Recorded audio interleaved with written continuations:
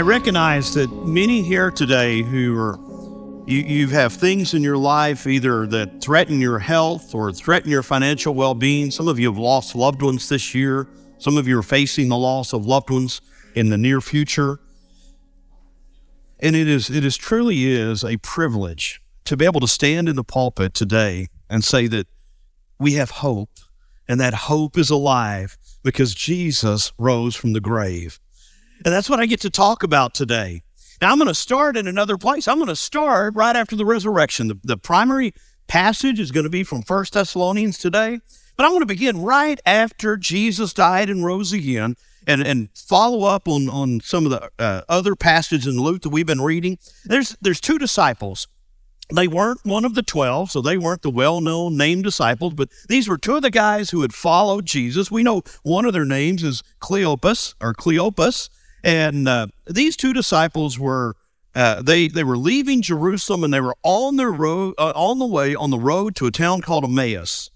It was right after Jesus had risen, but they didn't know it. The women had gone to the tomb and reported that his body was gone. They didn't know what had happened. Peter had run down there and he'd seen it was gone, but he didn't know what had happened. And so listen to this exchange. The scripture says that same day, two of them were on their way to the village called Emmaus, which was about 7 miles from Jerusalem. Together, they were discussing everything that had taken place, and while they were discussing and arguing, they must have been Baptist, right? Jesus himself came near and began to walk along with them, but they were prevented from recognizing him. He asked them, "What is this dispute that you're having with each other as you're walking?" They stopped walking and they looked discouraged. The one named Cleopas answered him and said, "Are you the only visitor in Jerusalem who doesn't know the things that happened there in these days?" "What things?" he asked them. They said to him, "The things concerning Jesus of Nazareth, who was a prophet, powerful in action and speech before God and all the people, and how our chief priests and leaders handed him over to be sentenced to death, and they crucified him. But we were hoping that he was the one who was about to redeem Israel. And besides all of this, today's the third day since that happened." These two guys have invested their life. They're disciples. They are followers of Christ, and they likely had invested their life in following him, believing in him, and trusting in him, and he was their hope. In fact, they probably remember just a week before when Jesus came into the gates of Jerusalem riding on the back of a donkey in a great celebration as folks cried out, "Hosanna, Hosanna, blessed is he who comes in the name of the Lord." And it looked like it was about to happen. It looked like Jesus was about to ascend the throne, and he was going to help them defeat the Roman government, and Israel was going to take their rightful place as the leader of the world. They had all of their hope invested. And then they watched him flip over the tables. They watched him do miracles that week. But then they saw as he was arrested, beaten to a pulp with a cat o' nine tails, mocked, nailed to the cross, and die. They didn't understand. They held out a little hope because they remember him saying something about on the third day he was going to rise again. And here it is the third day, and he ain't here.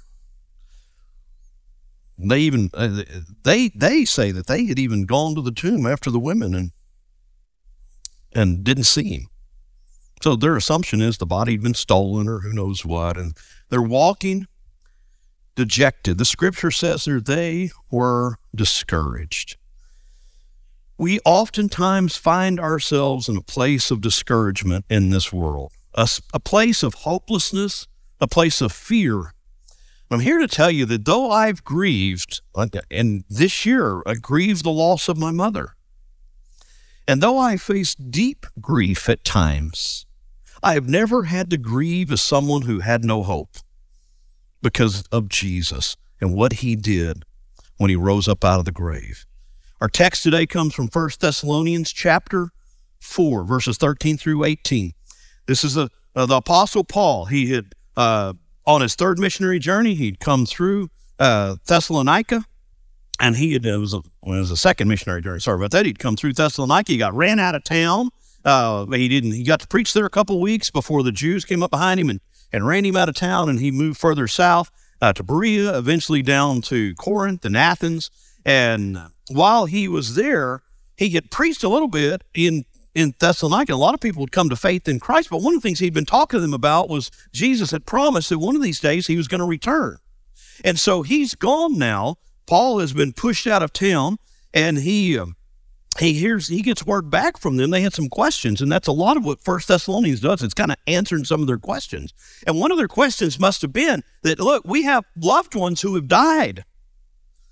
What's going to happen to them? You say that Jesus is going to come back, but what about our loved ones who have died before Jesus came back? And in answer to that, we have this beautiful passage of Scripture in verses 13 through 18. Paul says, "We do not want you to be uninformed, brothers and sisters, concerning those who have fallen asleep, so that you will not grieve like the rest who have no hope. For if we believe that Jesus died and rose again in the same way through Jesus, God will bring with him those who have fallen asleep. For we say to you by the word of the Lord, we who are still alive at the Lord's coming will certainly not precede those who have fallen asleep. For the Lord himself will descend from heaven with a shout, with the voice of an archangel, and with the trumpet of God, and the dead in Christ will rise first. Then we who are still alive, who are left, will be caught up together with them in the clouds to meet the Lord in the air, and so we will always be with the Lord. Therefore, encourage one another with these words." We're going to spend most of our time in the first two verses here, because I want you to hear something loud and clear. The first is this: Paul did not tell them, don't grieve. We go through stuff in life that hurts.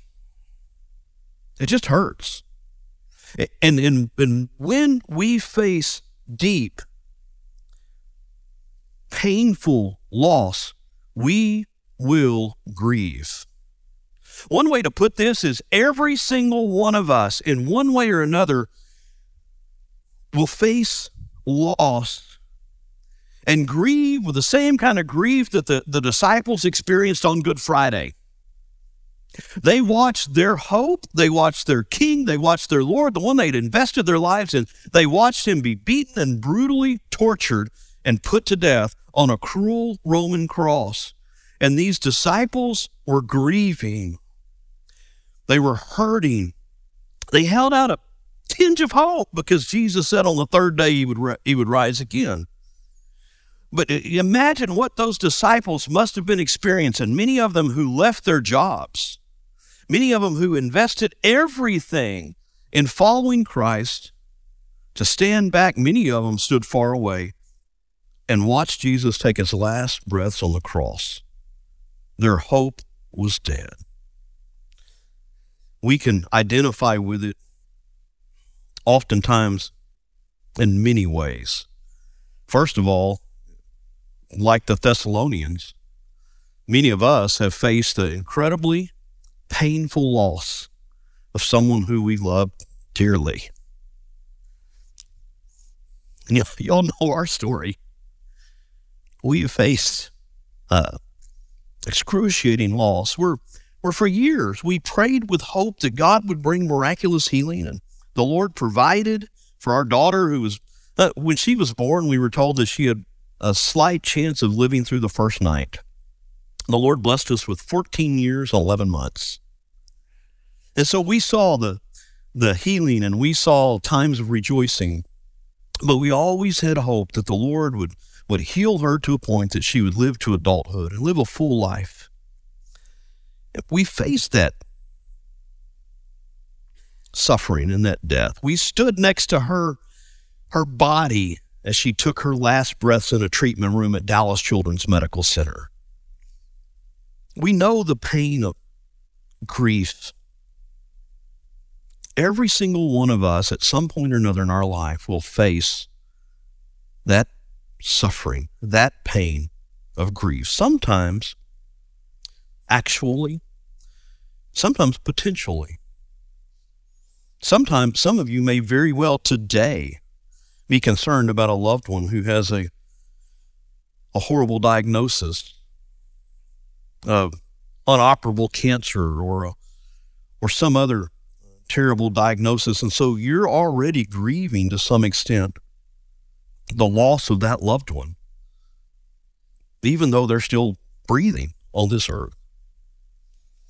We grieve for many reasons, though. Sometimes we grieve because of loss of a job. The disciples lost their identity for the last couple of years. They were known as Jesus' disciples. They were the men who traveled with him. They were the men who were there when he did great miracles. Peter got to walk on the water and see Jesus actually standing on the surface of the water. He got to walk on the water himself. Peter was there when he began to lose faith and drowned, and Jesus reached down and touched him, and he came back to the surface of the water. Those guys' identity was wrapped up in Christ. They were grieving the loss of identity. They were grieving the loss of their future, their kingdom hopes. One of the things that I would say I'm learning this, I'm kind of past it now, is when I was in sociology and psychology, we studied what people refer to as midlife crisis. I kind of mentioned this a few weeks ago in a sermon. I understand math. There comes a point where I can count that there are more years behind me than what there are in front of me, right? And all of those hopes and dreams that we had as young men or young women, or we were going to do great things in this world, or we were going to buy property, or we were going to do, have a wonderful job that touched all kinds of people. We reach a point where we're thinking, well, we're probably past that. And we grieve that loss of our dreams. And sometimes we have to grieve the loss of our dreams because we face some type of health issue or some type of setback. But all of those reasons cause us to grieve. And these disciples had lost their identity. They lost their hopes for sitting at the right hand of Jesus in his kingdom on earth. Many of them had lost their jobs. One of the things that we grieve most oftentimes, and this goes along with that midlife crisis ideal, is we grieve our own mortality. The disciples, as they looked to Jesus' death, they understood that they very well could be next. Now, they weren't out preaching the gospel right away. They were hiding in the upper room. Until the Holy Spirit came and empowered them, they were full of fear and trepidation because they knew that those same men who had taken the life of Christ would also probably want theirs. In fact, I think that this is one of the greatest apologetics for the gospel. One of the greatest arguments that Jesus is the Lord is the fact that he rose again from the grave. And you had more than 12, okay, but at least 12 men who saw it with their own eyes. They saw him die on the cross, and eventually they saw him resurrected from the grave, and every one of those guys gave up their life and died a brutal death. I mean, I'm here to tell you that Peter and James and Bartholomew and Andrew, if I were in their shoes and I had not truly seen Jesus out of the grave, resurrected, when those Roman soldiers or those Jewish leaders came to me and tried to burn me at the stake or crucify me upside down or put me in a pot of oil in the Roman persecution and boil me in a pot of oil to death, I would have immediately said, you know what? It's just not true. I would have recanted immediately. Now, you can argue later down the road, there's all kinds of people who've died for their religion because they believed. But those guys knew. They were there. Either they saw the resurrected Jesus or they did not see the resurrected Jesus. And in their shoes, and it wasn't just one of them. I'm telling you that somebody out of that group would have given up the truth that Jesus had not truly been raised if he had not. Those guys knew because they'd seen his body. And because of that, they were facing their own mortality. But here's the bottom line. They could face their own mortality now because they had seen the resurrected Jesus and they knew that it was true that he rose from the grave, and they had hope of a future and an eternal life. Those men were willing to go to the cross in some cases. Those men were willing to die brutal, torturous death. Some of them had their to be skinned and flayed in two. Some of those men were willing to do that because they'd seen Jesus rise from the grave and they knew that it was true, that he was alive and that everything that he had said was the truth. So just as every single one of us will, in this life, face the grief of Good Friday, we will face the death of a loved one. We will face our own mortality, our own deaths, just as every single one of us will grieve. Every single one of us can share in the hope of Easter. Every single one of us can share in the hope of the resurrection. That hope that we find in 1 Thessalonians chapter 4 is rooted in the cross. Paul says grieve, but don't grieve without hope. Because he says, if we believe that Jesus died and rose again, and I'm convinced because of what history teaches, I'm convinced because of the testimony of those disciples, I am convinced that Jesus died and rose again, and that's where I began. But I am convinced because I've seen God move in my own life in miraculous ways that just don't make sense. There's things that happen just this week that when I tell you the story, you go, well, you couldn't plan that. You couldn't put that together. That's true because there's a God who's alive who can orchestrate things in our life to accomplish his purposes that we can't accomplish in human terms. And because I see it, sometimes weekly, sometimes monthly, but I get to see as we walk by faith in Christ, we get to see him do things that don't make sense in human terms. I believe that it is true. And because I believe that Jesus died and rose again, I also believe what Paul says here, in the same way, through Jesus, God will bring with him those who have fallen asleep. Here's the bottom line. Your loved ones who are in a grave somewhere, Katie, whose body is resting in a graveside in May, Texas. My parents who are in Cedar Park, Texas, their bodies in her graveside. I have hope that I will see them again because just as Jesus died and rose again, they also who put their faith in Christ will be resurrected. Now, right now, I believe that because of this text is part of the reason I believe this, their spirits are already with the Lord. Because he says that one of these days, the Lord's going to descend from heaven with the voice of an archangel and the trumpet of God. And as he descends, he's going to bring with him those who have fallen asleep. And then he's going to raise their bodies up. And what a glorious day that's going to be. I've always said, I hope that I just happen to be preaching a funeral in the cemetery on that day. That's going to be fun. That's going to be exciting when Jesus returns. For those who are in Christ, we can all share in this hope. That hope began at the cross. At the cross, we are justified by Christ. That means that we have been acquitted of the guilt of our sin in Christ. Because Jesus died on the cross and shed his blood for us, he paid the penalty for our sin. Second, we are redeemed from our slavery to sin. That means that in Christ we've been set free. We no longer have to be tied to our sin and our sinful nature. We've been set free. One of the words that's often used in reference to Christ's death and the cross is that we are redeemed. It's the idea that he paid the price so that you and I no longer have to be a slave to sin and a slave to this world and a slave to our debased nature. And third, we are restored to a relationship with God at the cross. The image of that is especially well displayed. And those of you that don't know this picture, within the holy place of the temple, there was a huge veil that separated the outer holy place from the Holy of Holies. And a high priest, once a year, after going through a ritual of various sacrifices, was allowed to enter behind that curtain and offer a special sacrifice once a year. And it was there to help the Jews get this visualization of how holy God is and how filthy we are. And then it was only through all of this that you could enter behind that veil.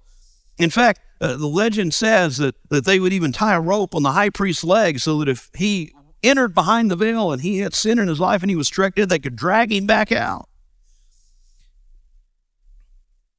When Jesus died on the cross, Matthew tells us that veil in the temple was torn from top to bottom, providing us an opportunity to be restored in our relationship with God. See, here's the problem. You and I, because of our sin, we're separated from a holy God. Every single one of us. And we could argue about the sin of Adam and Eve and our parents that gets passed down to us, but you don't even have to argue over that. There's not a single person in here who has not committed sin against God. Every single one of us has. And because of our own sin, we are disqualified from heaven. We're disqualified from stepping into the presence of a holy God. And that sin has to be dealt with. That sin has to be atoned for. And that took place on the cross when Jesus died. He shed his blood so that we could be justified, redeemed, and restored and have a relationship with a holy God. Hope began on the cross, but that hope was nailed down. That hope was assured on Sunday morning. Because here's the bottom line. If Jesus died on the cross but stayed in the grave, then we really after that have no hope of eternal life. For one, it would call him out to be a liar. He wasn't really who he said he was. But there's no hope of life if death won the victory over the one who claimed to be the Son of God. But see, life is in Christ. Jesus was there in Genesis chapter 1 when the world was created. Jesus is the author of life, and life is in him. He said in John chapter 14:6, I am the way, I'm the truth, and I am the life. Life is in Christ. And hope was assured that Sunday morning when Jesus won the victory over death and stepped out of that grave. Because of the resurrection, our grief is not fatal. Our fear is unfounded. And our death is not final. Because of the resurrection, our hope is alive in Christ.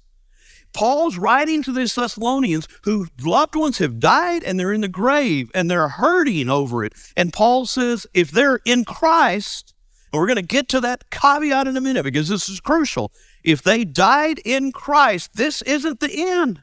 There's a future and there's a hope for them, just like there's a future and there's a hope for you. This world is not all there is. This is a wonderful world that God's created. I love the beauty of all of God's creation. I love looking at the mountains. I love standing on the shores. I love God's creation. But this incredible creation that God put together for us to dwell in is just an image. It's a vapor. It will at one point disappear. And it's nothing compared to God himself and what he has prepared for us in the future. Hope rang loud that morning of the resurrection. I'm brought back to a story that I've heard and I've read from my grandmother Callahan. Many of y'all know that my grandfather was stationed in Pearl Harbor on December the 7th of 1941. He had been in the Navy from 1927 going forward. He had traveled all over the Pacific. He'd actually crossed through the Panama Canal several times.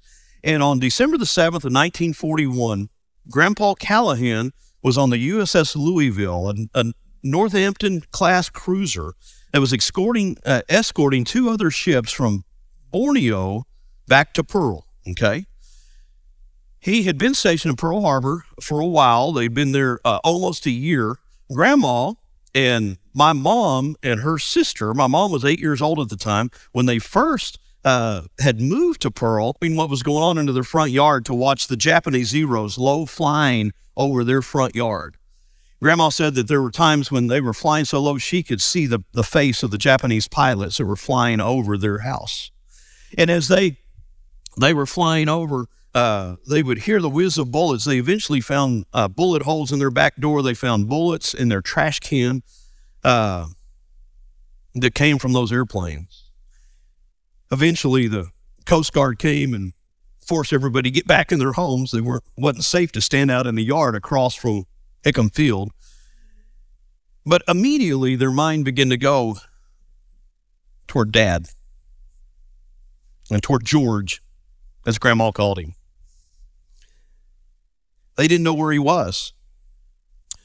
His ship was somewhere in the middle of the Japanese Mandate Islands, a large swath of islands in the South Pacific, east of the Philistines. Well, those of you that know your World War II history know that the Japanese invaded the Philistines at the exact same time they attacked Pearl Harbor.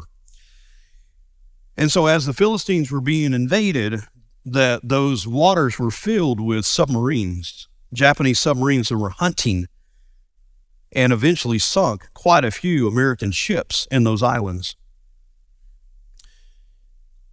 Time went on, and the U.S. Navy had requested for all of the ships to identify themselves and give their locations so that they would know where they were. Apparently, Grandpa's commander decided he was going to go radio silent, turned off everything and headed back to Pearl. But it wasn't like today where you could get a text or you could get an email or you have satellite communications. Early February of 1942, that's probably about what it sounded like. Early February of 1942, Grandma got a letter from the Navy saying that the USS Louisville was presumed sunk, assuming that all were lost somewhere in the South Pacific. The next morning, the Louisville came steaming into Pearl. All of her grief and all of her despair was overturned when that ship came into Pearl. He was alive. He was alive, and there was still hope. That morning, when Jesus rose up out of the grave, everything changed. There was no longer despair. There's no longer need for grief. He's alive. He's risen. He's resurrected. Hope was assured that Sunday morning when Jesus came up out of the grave. Paul goes on to tell us in the next 3 verses, though, that our hope is not fulfilled yet. Our hope was assured. It was set in stone. When Jesus won the victory over death, our future is established for those who are in him. Our future is set because of the resurrection. Because Christ died and rose again, we now have hope that is assured. We haven't seen the fulfillment of it yet. We will see the fulfillment of it when he returns. The scripture says one of these days, Christ himself will return. He'll descend from heaven. Those who have died, those bodies who have already been laid to rest, they will be brought back together. And in fact, if you look at 1 Corinthians chapter 15, the scripture tells us it's not going to be the exact same body. It's going to be a restored, resurrected body that won't die, that won't get sick, that won't get cancer. It will be perfect. It will be perfectly suited for the spirit that is alive in Christ. And those of us, if you happen to be alive when Jesus returns, we're going to be caught up together in the air with him, and our bodies will be changed. Our bodies will be transformed into a body that will never die, that will never grow sick, that won't face the sting of death. What a glorious day that will be. We still have that to look forward to. But before we go too much further, I want you to see this. This in and of itself is the good news that you and I have to hold on to. Paul says, comfort one another with these words, right? These words are this: Jesus died, Jesus rose, and Jesus is coming back. He died, he rose again, and he's coming back. Why is it that I don't fear our government? I kind of do a little bit. It's a mess. But you know what? We have a God who reigns, who is more powerful than our government.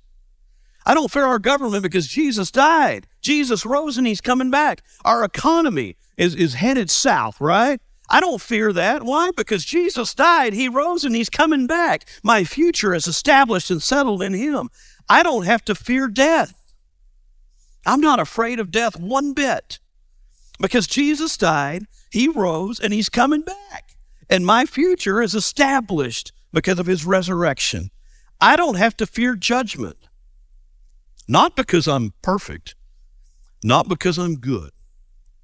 I've got plenty of sin in my life to condemn me to death forever, to condemn me to hell. I've got plenty of sin, whether it's in whatever area of my life. But I don't have to fear judgment because Jesus died for my sin. Jesus rose again, and Jesus is coming back. Now, there's an extremely important phrase in this text that we can't miss. It's toward the end of verse 16.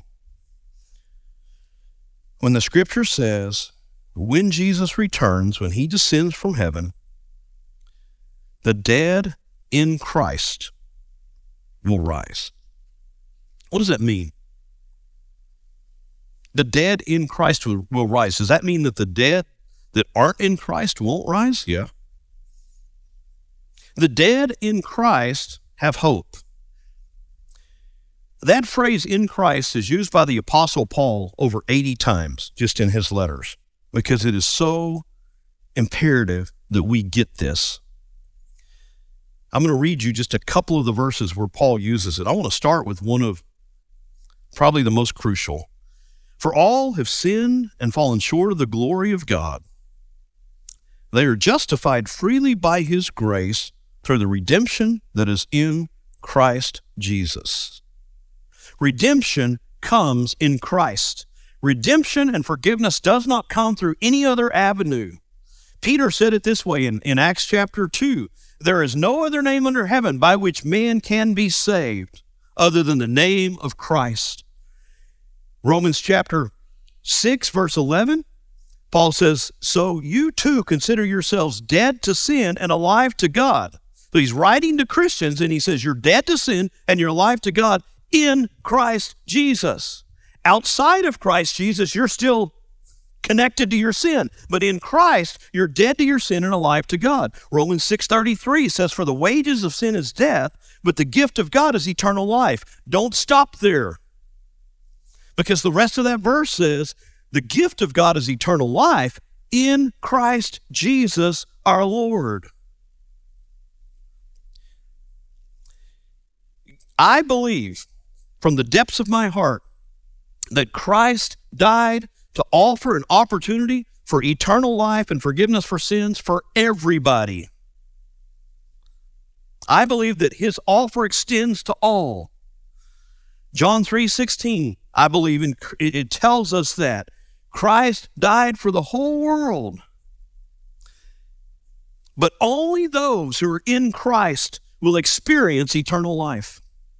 Outside of Christ, you're still left hopeless. Romans 8:1, there's therefore now no condemnation. We're redeemed in Christ. Outside of Christ, you aren't set free from the law of sin and death. One more, Romans 8:39. This is a passage that so many love to quote because it's an encouraging passage and it gets misquoted and it gets abused so many different ways. I had quoted half of it. I want you to hear all of it, so I'm going to turn there real quick. Romans 8:28. We know that all things work together for good. How many times have you heard that verse quoted? All things work together for good. You know, if you just believe or have faith, all things are going to work together. Well, all things work together for good for everybody. No, they don't. We know that all things work together for the good of those who love God, who are called according to his purpose. For those he foreknew, he also predestined to be conformed to the image of his Son, so that he would be the firstborn among many brothers and sisters. And those he predestined, he also called. And those he called, he also justified. And those he justified, he also glorified. That promise extends down to the end of Romans 8, when he says, now, in all things we are more than conquerors through him who loved us. For I am persuaded that neither death nor life, nor angels, nor rulers, nor things present, nor things to come, nor powers, nor height, nor depth, nor any other created thing can separate us from the love of God. Isn't that awesome? Nothing can separate us from the love of God for those that are in Christ. So as we look at the hope that we find in 1 Thessalonians chapter 4, verse 13 through 18, that hope that is rooted in the cross and in the resurrection, the fact that Jesus died and Jesus rose again, and the fact that Jesus is coming back, please hear that hope and that life and that forgiveness is extended to everyone who is in Christ. He is the only way. That's why when Thomas gets confused in John chapter 14 and they know Jesus is about to go to the cross or getting upset and they don't really realize the full implication, and Thomas says, Lord, we don't know where you're going. How are we going to get there? And Jesus said, I'm the way, the truth, and the life. No man comes to the Father except through me. Christianity, Christ, a relationship with God through Christ is the most beautiful, but also most open religion in the world. You don't have to be a certain background. I hate calling it a religion because we talked about that last week. You don't have to be a certain color. You don't have to be a certain from a certain ethnic group. You don't have to be. It doesn't matter if you're rich or poor. Christ opens the door for everyone. Okay. But ultimately, in some ways, it's the most exclusive because the Lord tells us it's only in Christ that you have hope of eternal life. It's in Him, the one who died and rose again. There's hundreds of people literally over the years that have claimed to be God. There's a lot of religions that have been launched in the name of those who claim to be God. There's only one empty grave. I'd read a story, and I'll end with this, that years ago,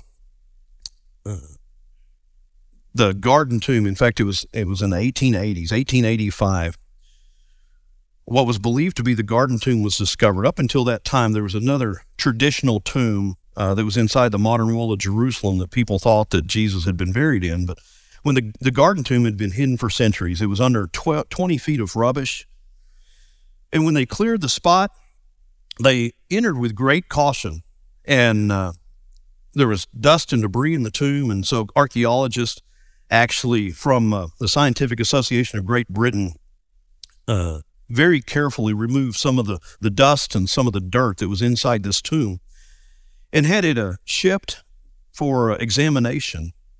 And every part of those particles were analyzed, and there was not a single trace of human remains in that tomb.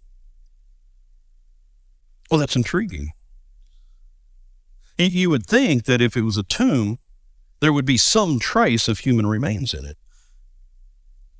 Even if Jesus had died and his body had been removed or had been stolen or anything like that, even after all these centuries, they would have been able to find some trace of human remains. Apparently, that tomb was only used once. And the reason that there's no trace of human remains is because every molecule and every fiber of the being of the body of Christ came back alive and walked out of that tomb. Our hope is sure because Jesus surely rose again. I'm going to ask Corey's going to come lead us in a hymn of response. Some of you, you've already seen Max be baptized today. And some of you may be saying, man, I've never put my faith in Christ. I've never followed Christ through baptism. I'm not in Christ. If I were to take my last breath today, I would end up separated from God for eternity. And I want to know that hope, that assurance that I have a life to live beyond this world. I want to know that hope that when I lose a loved one and I'm grieving, that it's not the end, that there's hope, there's something to look forward to.